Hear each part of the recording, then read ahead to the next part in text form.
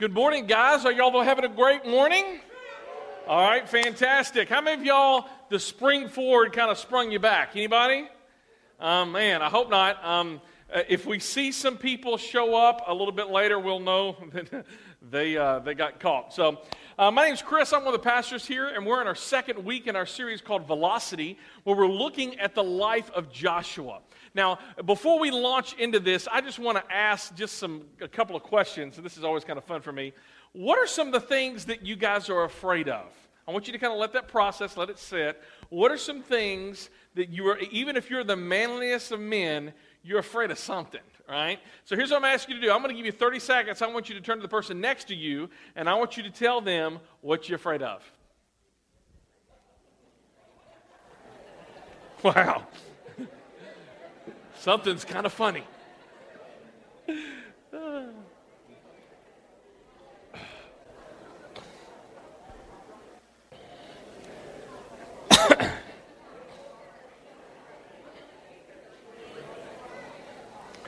We got a lot of people talking over here, and nobody over here has any friends, I think. All right, let's get back to it. How many of y'all, you said snakes? Let me see your hands. All right, cool. All right. Any of y'all say spiders? All right, cool. Fantastic. What about heights? Me and you. All right, that's cool. All right. What about death? Anybody said death? All right, cool. Quite a few people. What's some of the ones I missed? Zombies. All righty. Failure? Yeah, absolutely. Somebody else. Being alone? Yeah, absolutely. Slugs? Your cable bill. Maybe you should try DirecTV. No, I'm joking. Well, I'll tell you, as we talk about, all of us are afraid of something. One of the things we talked about last week, and we defined the word fear, fear is an emotional outburst of unbelief. An emotional outburst of unbelief. We can know all the logic up here about why we should do it or why we shouldn't be afraid of this or that, but really it all comes down to emotions. And here's one of the things. We can all say, snakes, cockroaches, spiders, whatever that is. But I even want to push down into that deeper, because what is your greatest fear? And I just want you to think through that a little bit. You don't have to say it out loud. But your greatest fear. You see, some of you guys, greatest fear, if you're kind of like me, is not being able to provide for your family. Another one, your greatest fear may be the loss of a child. Another greatest fear is that your marriage won't make it. The greatest fear, and so somebody said, is just being alone, dying alone, always being alone. There's something about fear that can paralyze us, that can tyrannize our lives. It can keep us from experiencing all that God wants us to experience. One of the things we're talking about in this book of Joshua is God had promised the Israelites some amazing things. We're going to see today that they're going to be right on the edge of the things that God had promised them. But what was standing in between the promises of God and where they were at was a big, raging, nasty river of fear.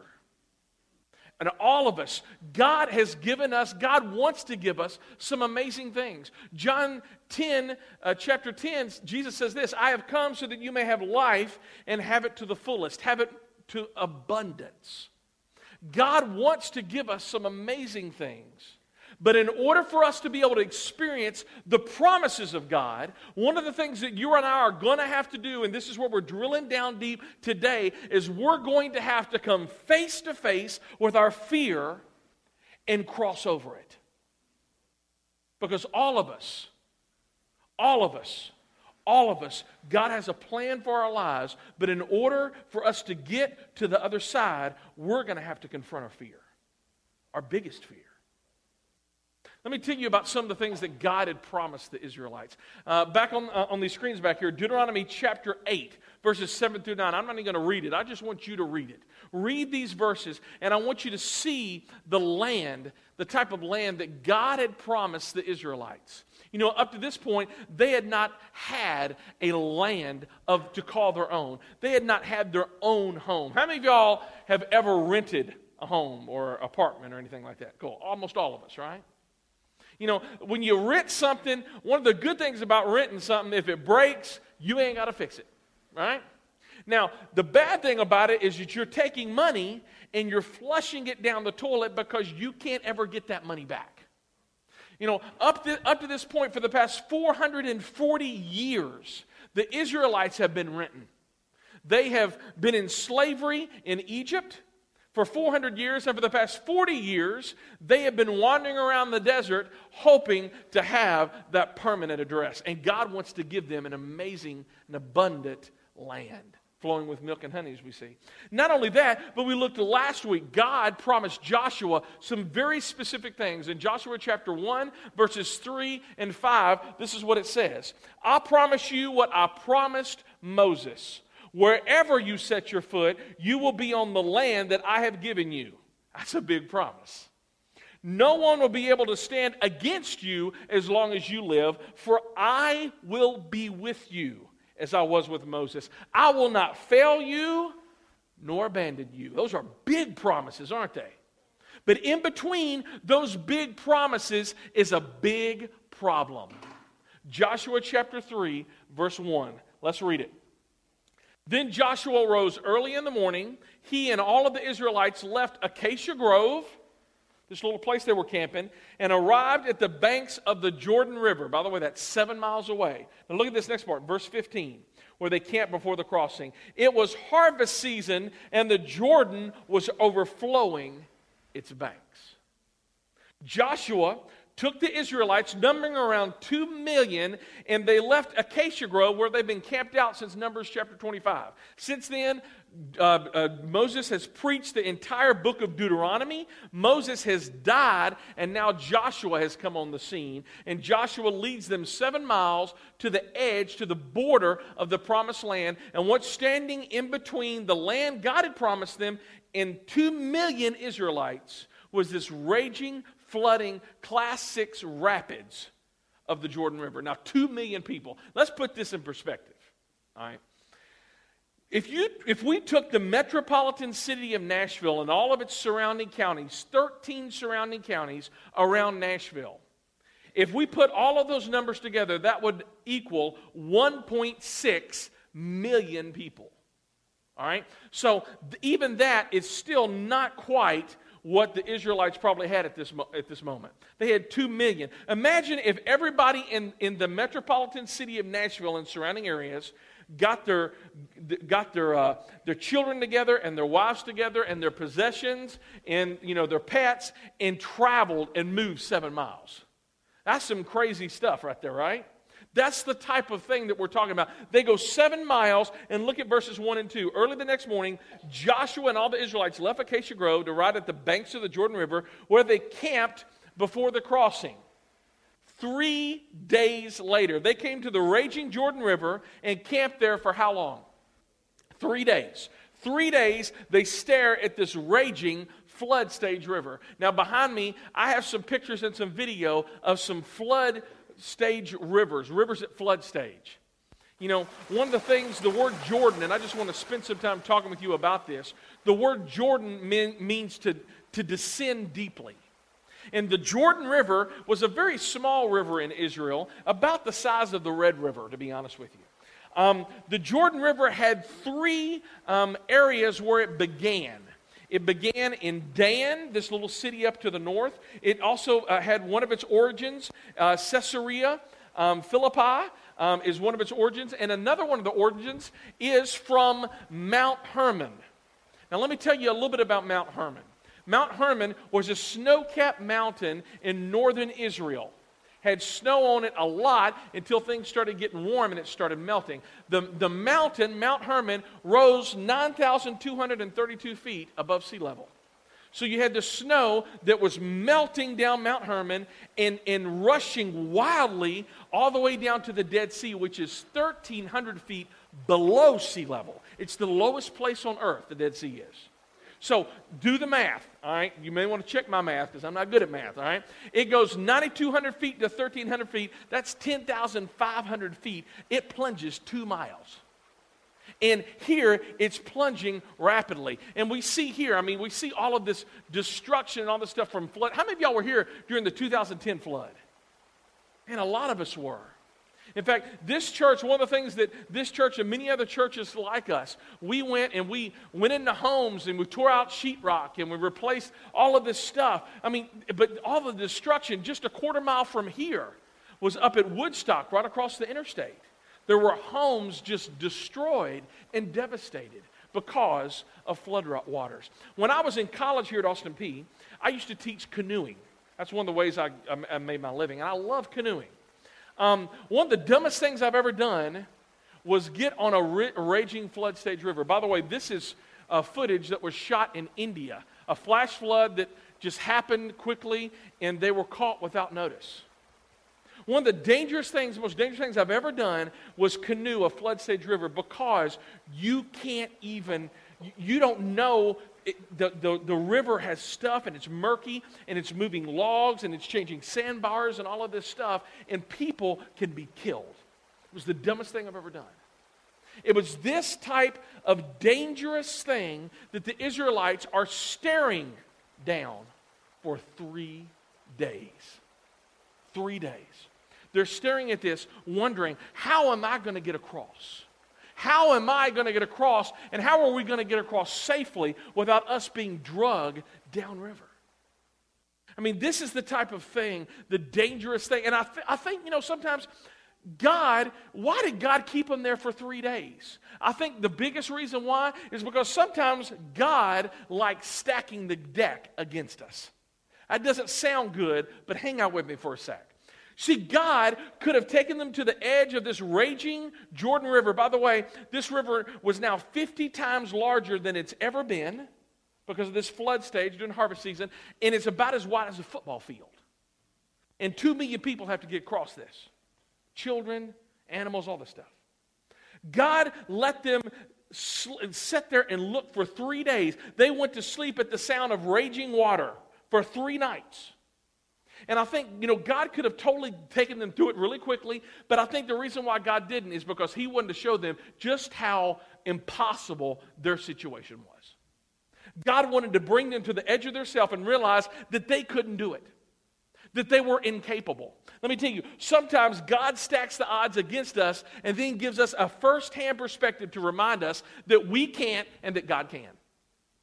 And some of you know what I'm talking about right now because you got a lot of I can'ts in your life right now. I can't pay my bills. I can't keep this marriage together. I can't keep on going on the way I've been going on. I can't. I can't love these kids. I don't like my stepkids. Whatever it is, we got a lot of I can'ts. And God likes bringing us to the edge of I can'ts so that He can show off that He can. That is why He brought the Israelites 7 miles for 3 days looking at this impossible situation of the river of fear. And not only that, even if they got to cross that river, what they're looking on the other side is a nasty, huge, really well-fortified city called Jericho that we're going to be looking at next week. This city, there were mean people living there, right? So here, they're looking over the river of fear, and they realize that we can't do it, but God can. You can't do it unless He does it. And that's just the key. Now, here's what I like saying this. 2 Corinthians chapter 4, verses 7 and 8 says this. Our lives are like ordinary, unadorned clay pots. Now, let me tell you, if you feel like this, that's good. All right? Now, some of you, you don't look like that now, but you woke up in the morning and that's how you felt. Ordinary, unadorned clay pots. That's to prevent anyone from confusing what? God's incomparable power with us. You know for yourselves that we're not much to look at. I like that. Our weakness highlights God's strength. Our can't do it highlights God's can do it. God wants to use the impossibility of your circumstances to highlight himself and his power that he can. And that's what we see. Now, when you see yourself facing the impossibility, thank God for it and trust God that he's going to take you through it. So the first step that they do about going across this river is first, they stay close to God. They stay close to God. Look at verses 2 and 3. 3 days later, the Israelite officers went through the camp, giving these instructions to the people. When you see the priest carrying what? The Ark of the Covenant of the Lord your God, move out from your position and follow them. Let's talk about the Ark of the Covenant. All right? We all know what this looks like, right? Because we've seen this movie right here. All right? We've seen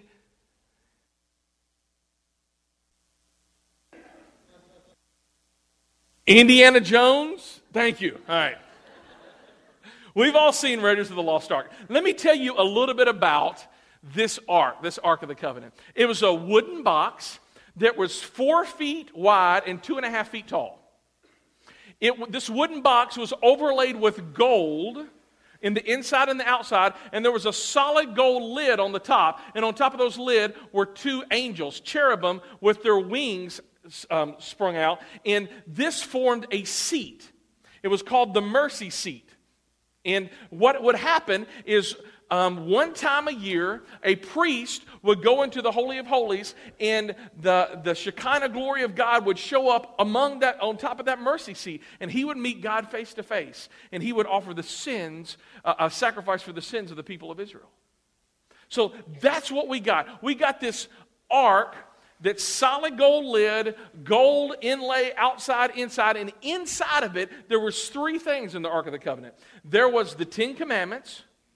There was Aaron's staff, and this is the staff that turned the water of the Nile into blood. It's the one that parted the Red Sea, did a lot of amazing things. And the third thing, inside the Ark of the Covenant was this little jar of manna. Now, I know some of you are going, what is it? And that's exactly right. Because manna means, what is it? And what manna is, it was bread that God fed his own people as they wandered in the Israelites for 40 years, among Israel for 40 years. So that's what we have. And really this Ark of the Covenant is the visible representation of God. This is something cool. Did you know during those 40 years as they were wandering in the wilderness, how did God lead them? God led them at night with this pillar of fire, and during the day there was this cloud. But here, God doesn't lead them with a cloud or by fire. He leads them by the Ark of the Covenant. The word Ark of the Covenant is mentioned 10 times in these 17 verses. Look at this. It says in verse 4, since you have never traveled this way before, they will guide you. Talking about the priest carrying the ark. Stay about a half mile behind them, keeping a clear distance between you and the ark. Make sure you don't come any closer. Now, what's so cool is up to this point, God was leading them by fire and cloud. Now God is saying, I'm going to lead you in the visible representation of God. The Ark of the Covenant will go before you because you've not traveled this way before. Leave that verse up if you would, please. I love that. You know what? You know what led the Israelites through the water and into enemy territory? It wasn't the Israeli special forces. It wasn't Joshua, him being a military commander. You know what led and who led them into enemy territory? God himself. I like that. And the reason why God himself led them is because you have not traveled this way before. Let me tell you a little bit about some of you, I would dare say all of us, we've not traveled this way before. We don't know what tomorrow is going to happen, right? We don't know what's going to happen at your job. We don't know what's going to happen at your home. We don't know what's going to happen with your children. And because we don't know that, and that unknown brings this element of fear, that's the reason we need to follow God. Because what looks like fear to us, God already knows what's going to happen. That's the reason why he is leading them. He's going to take us to a place where we've never been before. And in order for that to happen, we need to make following God the center of our lives. What's the center of your life? Think through that. Let that sit. What is the center of your life? Getting a better promotion? Getting a mate? Getting more money? Getting a bigger ministry? What is at the center of your life? Is it following God? When we make following God the center of our lives, He leads us to places we've never been before. Let me tell you, one of these worship songs I used to sing 10 years ago, 20 years ago, this song was called, Lord, I lift your name on high. Lord, I love to sing your praises. I'm so glad you're in my life. I never did like those lyrics. Let me tell you the reason why. I'm so glad that you're in my life. Let me tell you, God's not in my life. I'm in His life. What many of us tend to do, we don't make following God the center of our lives. We make us the center of our lives. We make us the focus. We make decisions. We make plans, and then we ask God to bless them. Right? We say, God, listen, I'm going to buy that truck. I'm going to lease that car. And then we ask God, now, this is what I've done. Now you bless it. It don't work like that. Try that with your wife. Try that with your husband. Hey, honey, I went out and bought a bass boat over the weekend, and now I want you to be happy with me. She ain't going to be happy, right? You may be murdered, right? Let me tell you, what we do with God is we make decisions, and then we want to cram God into it and say, God, you bless the dumb decision I just made. God, I leased the car. Now, you fix my finances. And God's going, you done screwed up your finances. You want me to come in and rescue it? There are consequences to this. We come up with plans and we pray that God would fix it, but we need to know we've not been this way before. God has. If we're not centering our life around God, then there will be nothing of lasting significance about our time here on earth. You know, Israel had weapons, they had plans, they had strategy, but where was their faith at? Look at verse 5. Then Joshua told the people, purify yourselves, for tomorrow the Lord will do what? Great wonders among you. Now think about this. Joshua is a military commander. How many of y'all are in the military? Let me see your hands. All right. For those who are in the military, that's almost all of y'all, really. All right. I've never served in the military. I don't know if you can tell that. Okay, when you go for a deployment, right? I mean, before this happens, they start taking you through training. And you have to do, you're doing all of this stuff, training, equipping you so that when you go over there, you are trained and well equipped. I mean, they're showing you, they're giving you weapons, they're showing you how to use them, all of this stuff, right? If you're a military commander and you're getting ready to go into enemy territory, what do you think a military commander would say? You need to sharpen your swords. You need to polish those shields. You know, let's go over this flanking maneuver one more time, and let's look at this military strategy. Joshua was a military general. He didn't say none of that. You know what he said? Purify yourselves and pray. I like that. Because, you know, I think Joshua said that was because he realized this wasn't going to be a fight like hand-to-hand so much. This was going to be a spiritual battle. Ephesians chapter 6, verse 12 says, we don't battle against flesh and blood. There's something going on deeper here. And I think Joshua had this idea, you know, sharpen your swords like it all depends upon you, but let's pray and purify yourself like it all depends upon Him. And that's exactly what they did. The word wonders there, I love that, is the Hebrew word pala, which means separate, distinguished, to be wonderful, miracles, to go beyond the bounds of human expectations. I think what Joshua was saying, if you want to see God go beyond the bounds of your expectations, then you better purify and pray. You know, God is not going to use something that's dirty. He's just not. And if you want God to show up and show out and do some miraculous things in your life, then some of us, we just need to spend some time getting our hearts broken by the things that break God. When's the last time you just cried over something that you did and you just cried out to God? I'm not talking about just cried over something you did because you got caught. That's something different. I'm saying where you were brokenhearted because you had sinned, and it wasn't just an emotional thing. You actually changed your behavior. You stopped sinning and you started doing something else. See, Joshua says, I want you to purify and you pray, and he does that.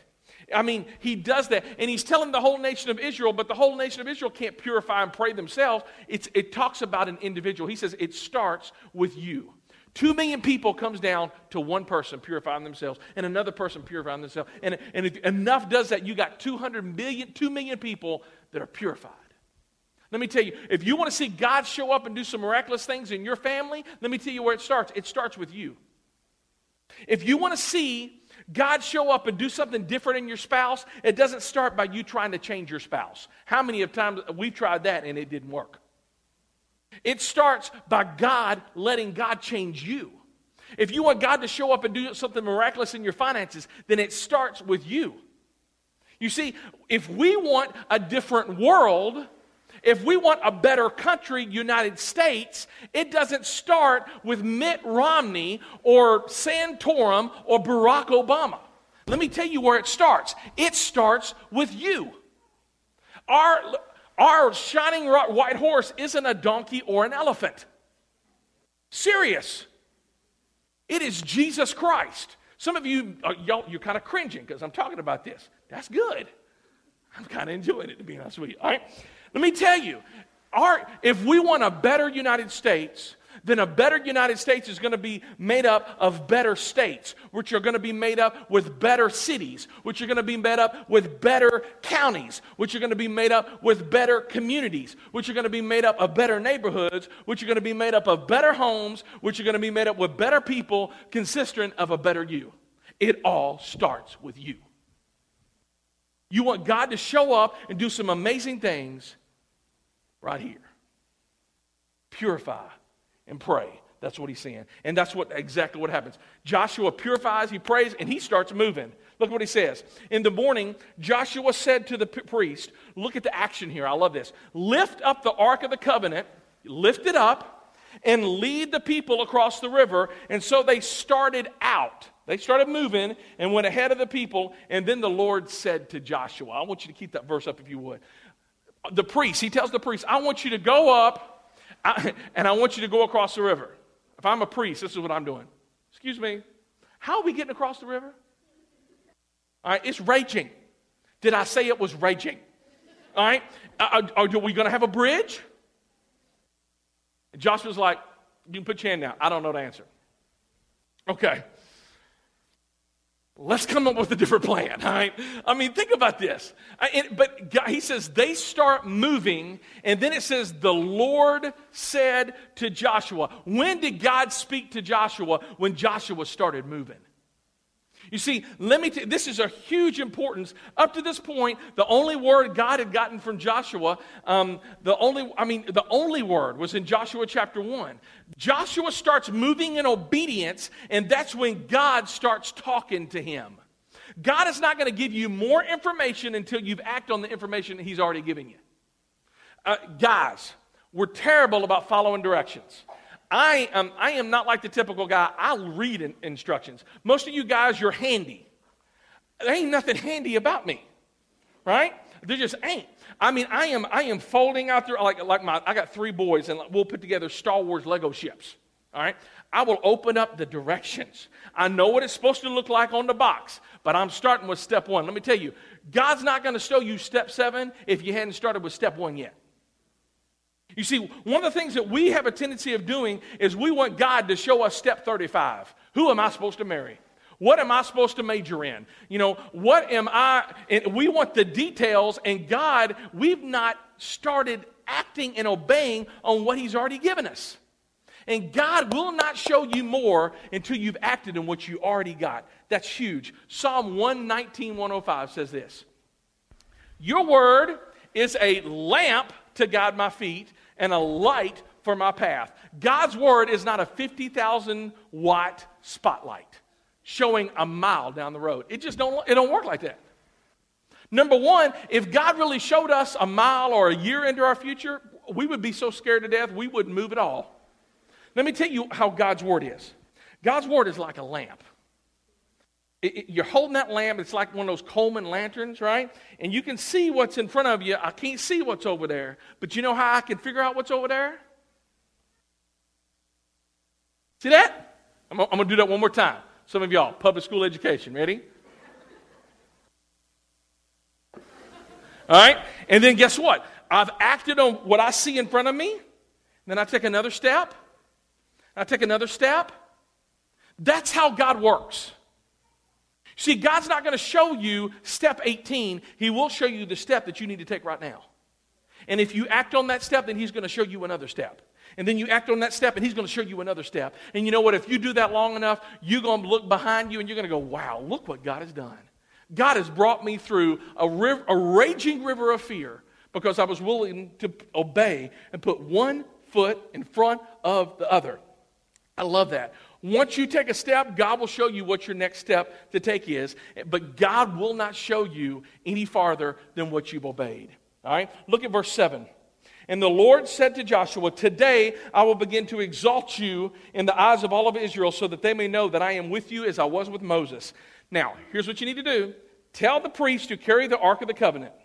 When you reach the edge of the Jordan waters, go and stand in the river. Okay, I want you to put yourself in the mindset of these priests. Just hang out with me for a sec. All right, Joshua, the leader, has elected you to do this. Joshua ain't even going to do this, right? Joshua says, I got a good idea. You do it. You go, and I want you to take this 200, 300-pound golden paperweight huge sinker, and I want you to put it above your head, all right, and hold on to it, and I want you to step out into this raging, dangerous rapids and you can't even steady yourself because your hands are full.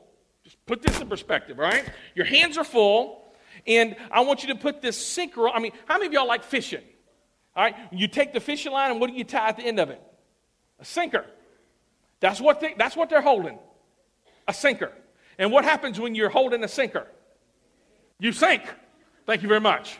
So I want you to go out, and I want you to go out and stand in the river.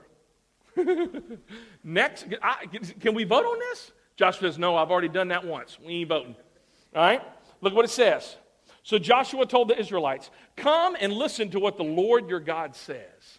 Today, you will know that the living God is among you, and he will surely drive out the Canaanites, Hittites, Hivites, Perizzites, Girgashites, Amorites, and Jebusites from all. Those are all the enemies that are living in the promised land right now. He's going to drive them out. Look, the Ark of the Covenant, which belongs to the Lord. The Lord of who? The Lord of the whole earth. Will lead you across the Jordan River. Now choose 12 men from the tribes of Israel, one from each tribe. The priest will carry the ark of the Lord of what? All the earth. Verse 10 says, the living God is among you. Verse 11 uses the Lord of all the earth. Verses 13 says the Lord of all the earth. I think Joshua was saying, you know what? We've got the visible representation of the God, and we're going to go invade the people of Canaan, the Hivites, Perizzites, Girgashites, mosquito bites, all of those bites. We're going to take all of them. They are worshiping stone and wood, and they're false gods. They're dead gods. But we have the living God among us, the God of the whole earth. Now, quick question. This river of fear, the Jordan, was it located on earth? Thank you. Yes. If God is the God of the entire earth, and their biggest problem is on the earth, what does that tell you? That God has got this. God has got this problem. God has got this. He is holding it in his hands. He's got the whole world. Thank you very much, right? I mean, and let me tell you, some of you, your biggest problem you think is the person who is sitting right next to you right now. Or maybe it's the person who they're not even here. They're at home because they got a hangover. Or they're here because they don't want anything to do with God, right? But let me tell you, your biggest problem, God has already got. He's got this. We just got to follow him. And we got to walk in that river of fear. Look at verse 13. The priest will carry the ark of the Lord of all the earth. As soon as their feet touch the water, the flow of the water will be cut off. What is that next word? Upstream. It will be cut off upstream, and the river will stand up like a wall. So what he's saying is, you take steps, watch God move. All right, keep on reading. So the people left their camp to cross the Jordan, and the priests who were carrying the Ark of the Covenant went ahead of them. It was harvest season, and the Jordan was overflowing its banks. But as soon as the feet of the priests who were carrying the ark touched the water at the river's edge, I mean, these people are taking a huge step of faith into this raging river. What's about to happen? They're holding this Ark of the Covenant, 200 pound maybe. They start walking into this flooding, raging river. Their feet, as they're walking. I mean, they're thinking, some of them, they may have seen the miracle of the Red Sea. By the way, this was something totally different. The Red Sea, Moses went, and it split, and nobody got wet. But let me tell you what's happening here. The priests are carrying the ark, and they step into the river, raging, and their feet get wet. All right, God, when are you going to do something? I'm waiting. They keep on walking. Now it's up to the shins. Uh-oh.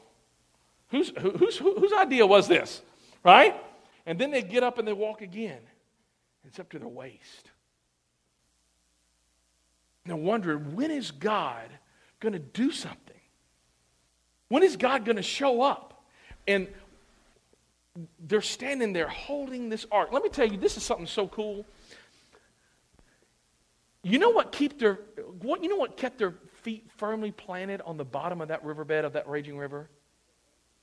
It was the weight of the Ark of the Covenant. Let me teach you a Hebrew word. The Hebrew word is glory, and the Hebrew word is called kabod. Everybody say that, kabod. The word kabod means glory, but it also means weight or heaviness. You see, once we put God in His proper place over our heads and we start walking into our river of fear, what keeps us planted firmly, even when the rivers still keeps on surging, is the glory of God. I like that. Now, I'm going to keep on reading. I love this because our big idea today says God won't move to save until we move to obey. God won't move to save until we move to obey. You know, we expect and we want God to do it all in our lives. We want God to move without us moving at all. But let me tell you, God just doesn't work like that. God only hits a moving target. When we start moving, then God starts showing up and He starts moving. God will move to save once we start moving to obey.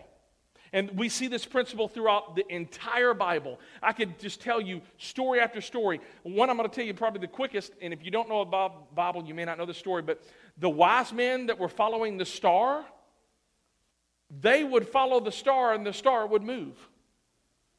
And we see this principle all throughout the Scripture. All throughout the Scripture. God will move, but He won't move beyond our obedience. All right? I love this. Look at, I'm going to keep on reading. This is in verse 15. But as soon as their feet of the priests who were carrying the ark touched the water at the river's edge, the water above that point began backing up. What is that those next words? A great distance. How far is a great distance? I'm getting ready to tell you. At a town called Adam. Let me tell you, Adam is 16 miles upstream.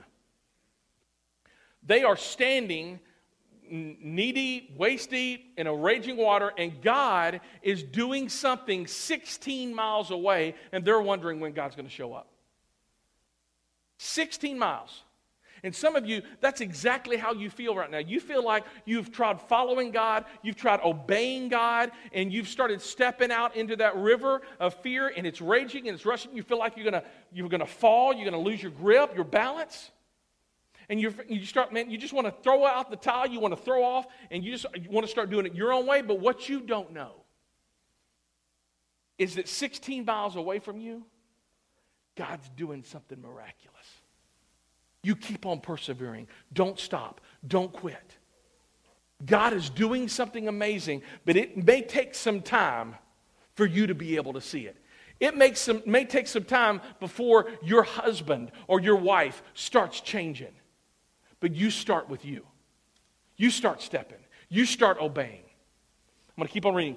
A great distance away at a town called Adam, which is near Zarethan, and the water below that flew to the Dead Sea until the riverbed was dry. Then all the people crossed over to the town of Jericho. Sometimes we're going to have to get our feet wet before a miracle is going to happen. And sometimes it's not instantaneous. It's not. 2 million people, though, cross over dry land. When we move and take steps and start obeying God, God will move to do some miraculous things. But sometimes it's 16 miles upriver. All right, as we close, I want to read 2 more verses for you today. This is in Joshua chapter 4, verses 5 through 7. This is what happens. 2 million people go through the raging, rushing river, and now they're in the promised land. And this is what Joshua tells them. He told them, go into the middle of the Jordan, in front of the ark of the Lord your God. So the priests are still holding the ark, and now there's no water anywhere, it's dry. Each of you must pick up one stone and carry it out on your shoulder, 12 stones in all, for one for each of the tribes of Israel. When we will use these stones to build a memorial, in the future your children will ask you, hey mom, hey dad, what do these stones mean? Then you can tell them, they remind us that the Jordan River stopped flowing when the ark of the Lord's covenant went across. These stones stand as a memorial among the people of Israel forever. You know, so many times I feel like God does some amazing things in our lives and we just forget about it. And Joshua says, I don't want you to forget this. Your children, they're going to start wondering, is God even real? Does God even exist? Does God even move? And you can be able to say, you know what? He does. Because right here, I got this rock. God saved our marriage. One of us had an affair 22 years ago. But God saved our marriage. He is still real. We need visible representations that God still moves. So here's what I'm going to ask you guys to do. Up front, we have a bunch of rocks. These rocks are rocks that when I was 7, 8, 9 years old, because I'm from here, my dad would give me a 5-gallon bucket to pick up rocks out of the garden. And these are a lot of those up here today. I just scooped them out. I want you to take this rock, and here's what I want you to do. I want you to take it home. I want you to get a permanent marker. And I want you to write down your impossible situation that you're facing. I want you to write down the river of fear that you are facing right now. It may be a marriage that's getting ready to break up. It may be finances. It may be bankruptcy. It may be a child that's running away. It may be an addiction. I want you to write that on here. And then underneath it, I want you to write that date. Today's date. Now here's what I'm asking you to do.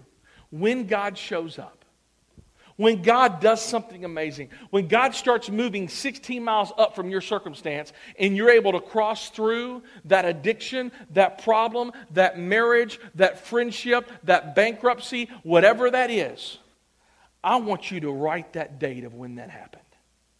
And then I want you to put that somewhere that you can be reminded that God still moves stones. He still moves problems. He still moves people. He still moves circumstances. Because all of us need reminding of that, don't we? So as the band comes out and plays, I'm going to pray. I want you to come down front and I want you to grab one of these. I want you to do what I asked. Write those problems down. And see what God does. Let's pray. Dear Jesus Christ, we come to you right now, and Lord, we all of us so many times we're just staring at an impossible situation. We're staring at a really big fear, a problem. And Lord, we're wondering, when are you going to rescue? When are you going to save? God, I pray. Lord, I pray that we would start moving so that you would start saving.